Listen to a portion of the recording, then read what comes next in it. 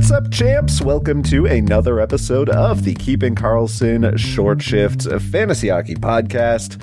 I'm your host, Ben Burnett, and joining me, as always, your other host, the one, the only, the talented Mr. E, Louis Ezekiel. Louis, my buddy, my pal, my friend, how are you on this fine Thursday evening? I'm doing good. It's great to be back behind the mic. I thought you and Elon just had an outstanding show on Tuesday, so kudos. I hope everybody enjoyed it. And I'm looking forward to, I'm wrapping up finals week right now, so got a lot of grading and stuff going on. So it's nice to take a break and talk about some fantasy hockey for a little bit. Yeah, fantasy hockey, the unstressful part of your life, right, Louis?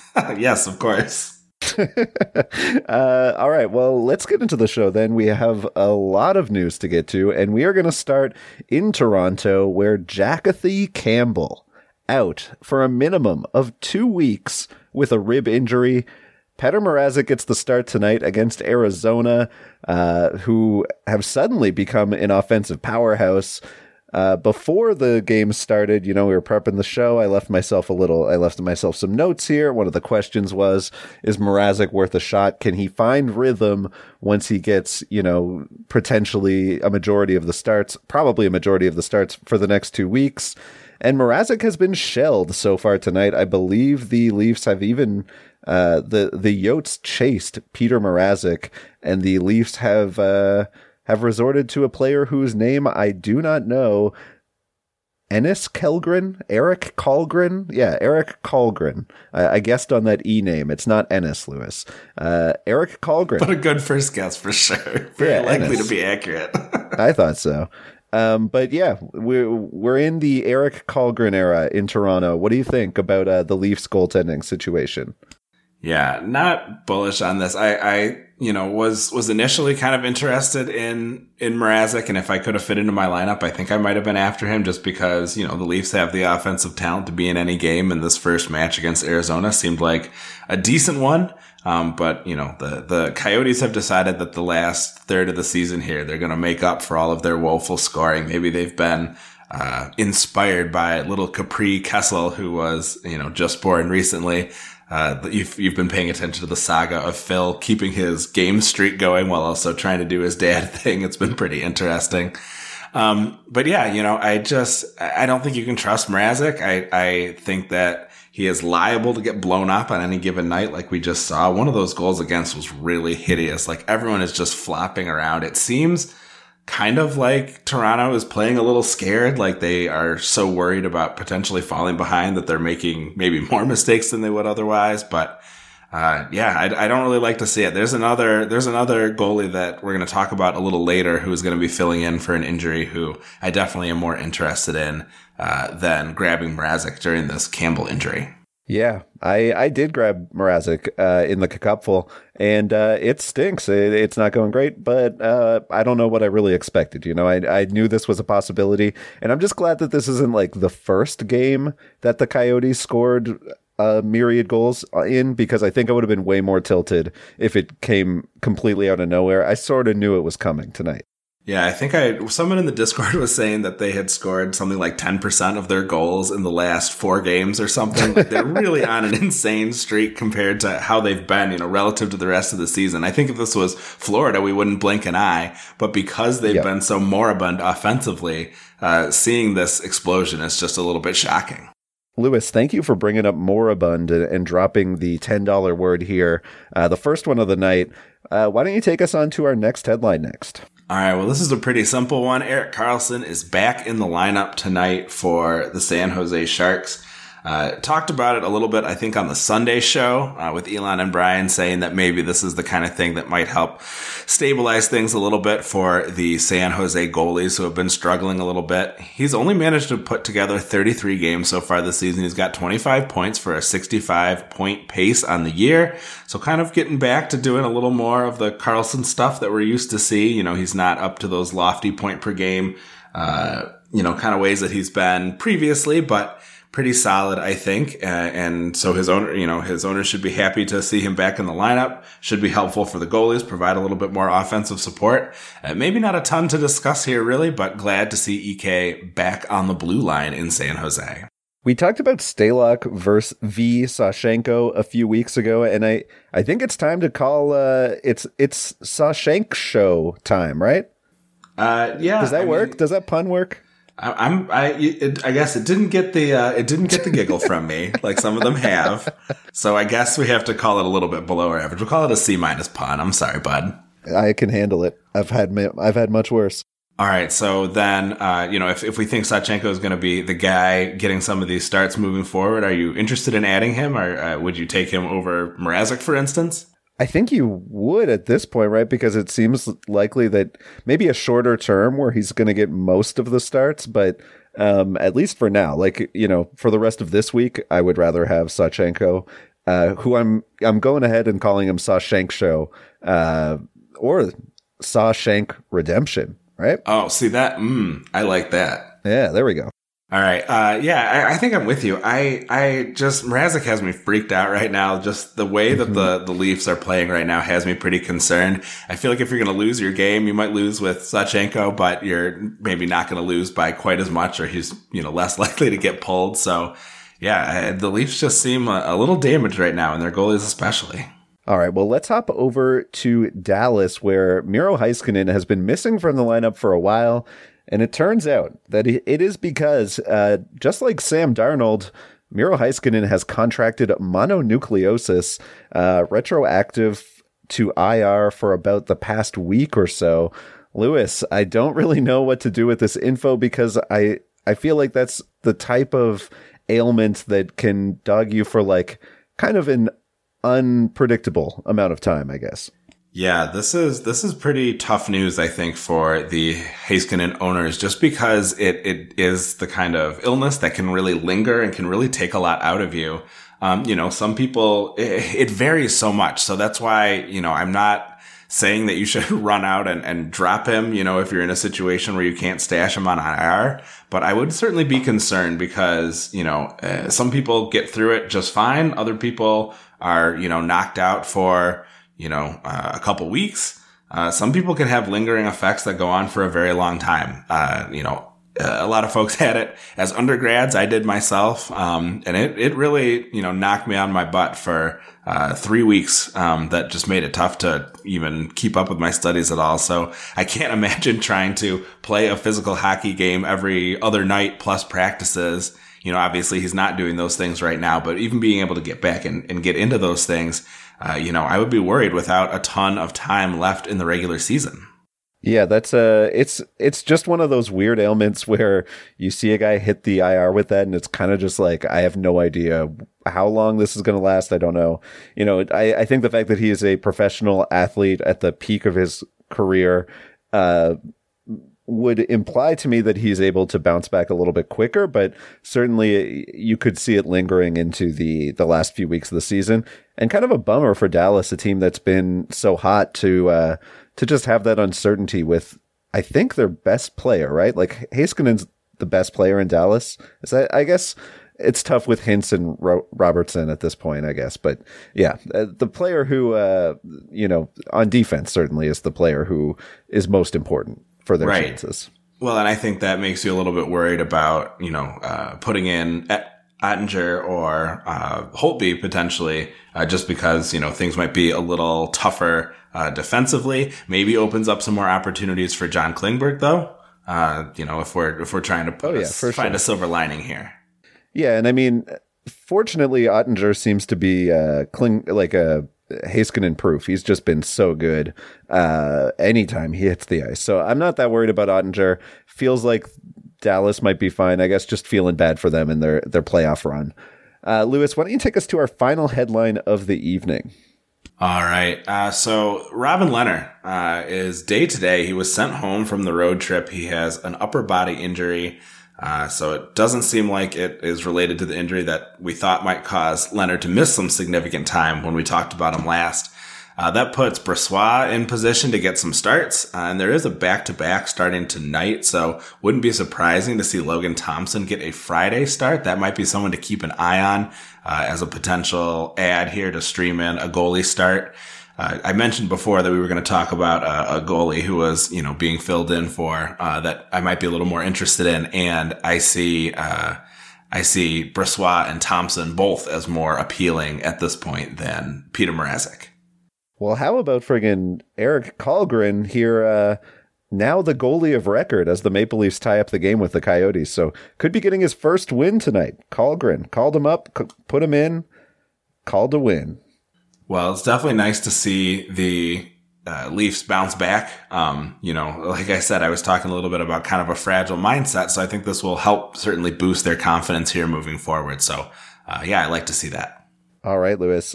We are going to be right back to talk about the latest hot streaks and cold streaks. You're listening to Short Shifts. Welcome back to Short Shifts. And Lewis, you are going to take lead on the hot streaks and cold streaks section tonight. I am going to be the peanut gallery. Let me know who you got on the list tonight.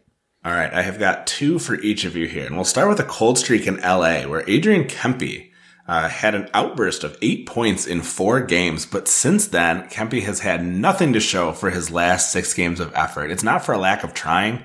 He has over 18 shots over those games for a 3-shot a game average, and was one highlight reel save away from by Ullmark from hitting the score sheet. But it should be noted too that those shots are really weighted to the back half of that 6-game stretch. Kempe's only got 5 shots in his last 3 games, and that's not the kind of thing you like to see for a finisher like Kempe. He reminds me a little bit of like Anders Lee, another Cy Young type who doesn't get many assists and can be a really frustrating hold when he's not scoring. But still, Kempe's getting optimal deployment in LA. So if you've got him, I would definitely hold a while longer. A lot of managers seem to have gotten impatient. I got one of those Yahoo updates that, is telling me, hey, you've still got this guy in your roster and lots of people are dropping him. He's lost, 7% of his ownership just over the last day, down to 46% rostered in Yahoo. He does have a chance to get back on the right side of the score sheet Thursday night against San Jose in the late game after we record. So maybe he'll have been productive since then. But now he's on a cold streak. But for me, I am holding on. How about you? I guess it really depends on who's available on the waiver wire. We talked about Kempe a few weeks ago, and I remember saying he's just like last year. I remember him as one of those players who would just explode for 2-3 weeks and then go super cold and stay cold, but start shooting again. And you'd see those shot numbers start to tick up, and then all of a sudden the goals would start going in. But there were these mid-level cold streaks, 4-6 games at a time where he would just go cold. The difference though, this season, as you say, you mentioned his deployment, he is getting a significant chunk of time playing with Kopitar and Kopitar on even strength and on the power play. What we have seen is the Kings started to shuffle their power play units in the last game. And also, too, they are not afraid to give the Phil Deneau pair grouping more or less even time on the top power play. So I don't know. I feel like Los Angeles seems to me to be moving into a bit more of a 1A, 1B situation up front. So I don't know that being the top line in LA is as important as it was before. It is still good for sure. But yeah, I just don't think Kempe is a must hold or a league winner type where if you drop him, it's going to cost you so much that it could be worth holding him for 10 cold games. Yeah, I'm less into Kempe than you, it sounds like. Well, at the very least, I would be on the lookout to see if he starts to put together some of those 4 and 5 shot games again. And if he's able to do that, I think that interest should return because he really can score in bursts. I know he might not be a league winner, but he could sometimes be a week winner, if he puts together, a couple goals in a game or something like that. So, and you're right. They have been shifting around that top line. I saw it was Kaliev most recently. It looks like it's going to be, here on Thursday night. And that second line is appealing, but I do think it got a bit of a downgrade with Athanasiou coming on to replace Arvidsson while he is on injured reserve. So, but you're right. Mm-hmm. It does seem kind of balanced. And so I do think you're right to be a little bit dubious. Yeah, and I think that the thing when looking at Kempe, I thought you were pretty much bang on with the Anders Lee comparison. A guy who, if you look at his numbers, pretty much just puts up between 50 and 60 points a year. And while in deep leagues, you probably don't want to drop a guy like that who is going to shoot or hit enough to make up for the games where the stretches where he's not putting up a lot of points, or where goals are weighted enough to make it worth the lack of assists. I just don't think that he's like, in 12 team leagues or 10 team leagues, probably not worth holding.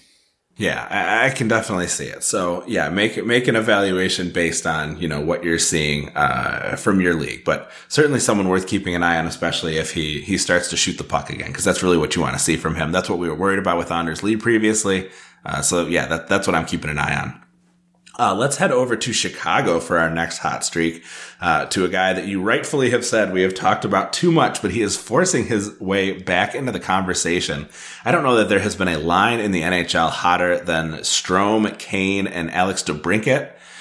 Before Thursday night's game, Kane had 11 points in the last 4 games. Strome had 9 points in that time, and DeBrincat had 8 over those 4 games. Just massive production from that line.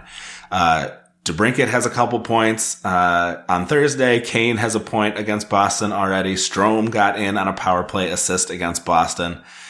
So all 3 of them continuing that run of production. Strome has been hot and cold throughout this season. He's still just 11% roster despite his recent success, including a hat trick. He could certainly go cold again, and Chicago's offense has been anemic at times. But while the Hawks stars are feeling it, I think you've got to grab up this third wheel. Just please be aware that they play Tuesday, Saturday, Sunday next week. So check to see if you can fit him into your lineup, because, he has a couple busy days in there, and there's quite a gap, Tuesday to Saturday. So that sort of removes some of your streamability from that slot. Just something to keep in mind when you're thinking about if Strome at just 11% ownership belongs on your roster. Dylan, the third meal, Strome. What a snack. Where's my money, Taco Bell? Sponsor us. There you go. Dylan Strome, you mentioned my annoyance with him, and it's mainly just that, like, when he goes cold, he does so out of nowhere and just goes completely cold. And you grab him, you put him on your roster, and then he does nothing. You drop him, and then he goes off for this stretch of, like, Lewis, you added him in the Cupful, held him through a week where he had an amazing schedule, and he did nothing against me, and now you've dropped him in, like I could understand the tilt. You know what I mean? Like, that's just annoying to me even to think about it. Yeah, well, I did something I don't normally do. I added him during that big hat trick game against Anaheim, just because I knew that he was going to disappear from the roster, and I'm kind of trying to defend myself a little bit from my opponent who has Patrick Kane. So I figure hopefully, if Kane scores, Strome can maybe get an assist, that sort of thing, just to kind of shield myself moving forward. It's worked okay here. Yeah, no, I'm with you. And Strome is the kind of guy, if he fits in your roster and you can, and you just want to ride a hot streak there, you might as well. Like, he's in a great position right now. There's no doubt. Yeah, absolutely. I mean, just a super productive line.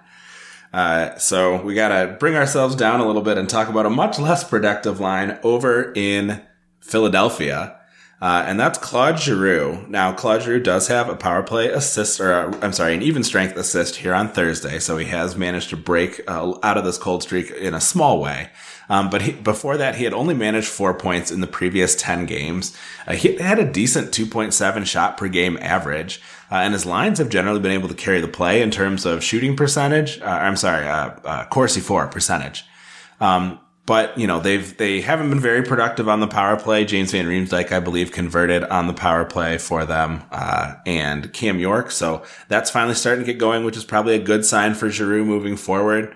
The Flyers have just been doing a lot of chasing, haven't had a ton of success, have been behind by a lot in some of these games. So, it's just been rough sledding, I suppose, for Philadelphia. There are some good reasons, certainly, to hold him. He's still shooting. He gets top deployment. He's very likely to get snapped up if he's dropped on name value alone. I remember there's been a couple instances in the Cupful, the Keeping Karlsson Ultimate Patron Fantasy League, where Giroux drops have resulted in just huge fab bids as people have been competing to get him on their roster. And,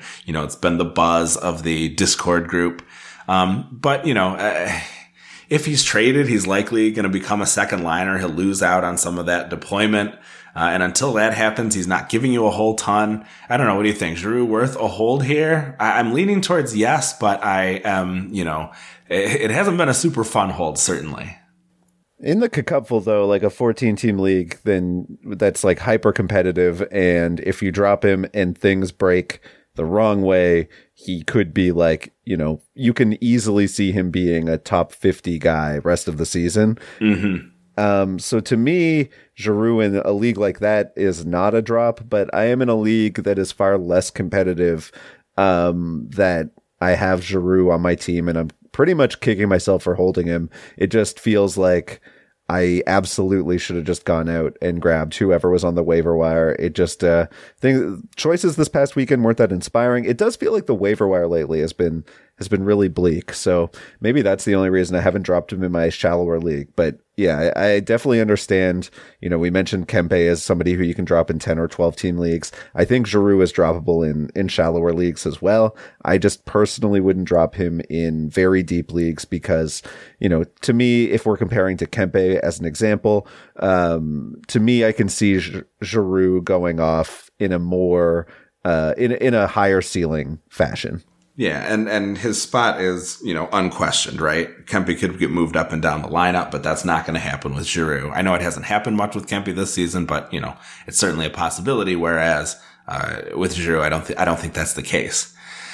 You're talking about the waiver wire being uninspiring. Well, maybe I can tempt you with the red-hot 7% rostered Craig Smith. A deep option if you're looking for an injury replacement or you're trying to replace a cold player. He is on a crazy hot run of 12 points over the last 11 games and change, counting an assist here on Thursday night against Chicago. It's all coming from the Bruins' third line with Charlie Coyle and Trent Frederic, and he's getting less than 14 minutes of ice time on average. The results speak for themselves, but it's really hard to recommend a guy playing on the third line and playing so little. What do you think? Is this guy maybe worth an ad? Boston plays Chicago on Saturday, and then they have a front-loaded schedule next week with 3 games before Saturday. So Smith could be streamed out for Saturday, Sunday starters. Again, not very inspiring time on ice or deployment, but the production, the production's got to speak for itself a little bit here. What are your thoughts on 7% rostered Craig Smith? I like Craig Smith as a player, and there have been a few times where I've added him since he's joined the Bruins and and he's worked out. And there have been times where I've added him and he hasn't really done much. But if you look at his numbers, he basically just looks like what Kempe looks like when he's getting points, right? Like the shots are there. If you look into the time on ice column and the power play points, then it's depressing. And yeah, I don't expect any sort of, I don't think that this run is sustainable, but if you're in I would say, again, a deep league that has a very competitive waiver wire, Craig Smith is absolutely somebody who, you're in the stretch run, you need to win next week to keep your playoff hopes alive. Then it's a pretty solid early week stream. Shouts out to cousin Dave, somebody who may be considering Craig Smith for the upcoming stream scheme. Oh yeah, I would. Yeah, that's a good spot to keep an eye out for maybe another mention of him, and we'll see, what he's able to produce for the remainder of this Chicago-Boston game. Unless, of course, it turns out that Craig Smith didn't get a point on a specific day that Dave happened to have bet on him in DraftKings, in which case, there's no way that Craig Smith ever once appears. Well, Lewis, thank you so much for hanging out with me. We are at the end of another episode of Short Shift, and we're coming up on the end of the season. It's kind of sad. It's disappointing to see how soon the season will end. Thank you, everyone, for listening to us tonight. And Lewis, please sign us on out of here. Yeah, kudos. If you're still listening at this point in the season, you are either doing very well for yourself or you are doing everything you can to improve yourself for next season. So good on you. Wishing all of our listeners all the success in the world. Please feel free to reach out to us at Short Shifts KK. We would love to answer your questions. These are some really busy days coming up, so you might have some sit starts, that sort of thing. We would love to, give our advice and hopefully be correct. Brian and Elon, of course, you can follow at Keeping Karlsson. They will have a Sunday mega show coming for you. Maybe think about coming to keepingkarlsson.com/live and check out the live stream. It's an awful lot of fun. Definitely recommend you follow at Game Day Lines, at Game Day Goalies, at Game Day News for all of your up-to-the-minute info.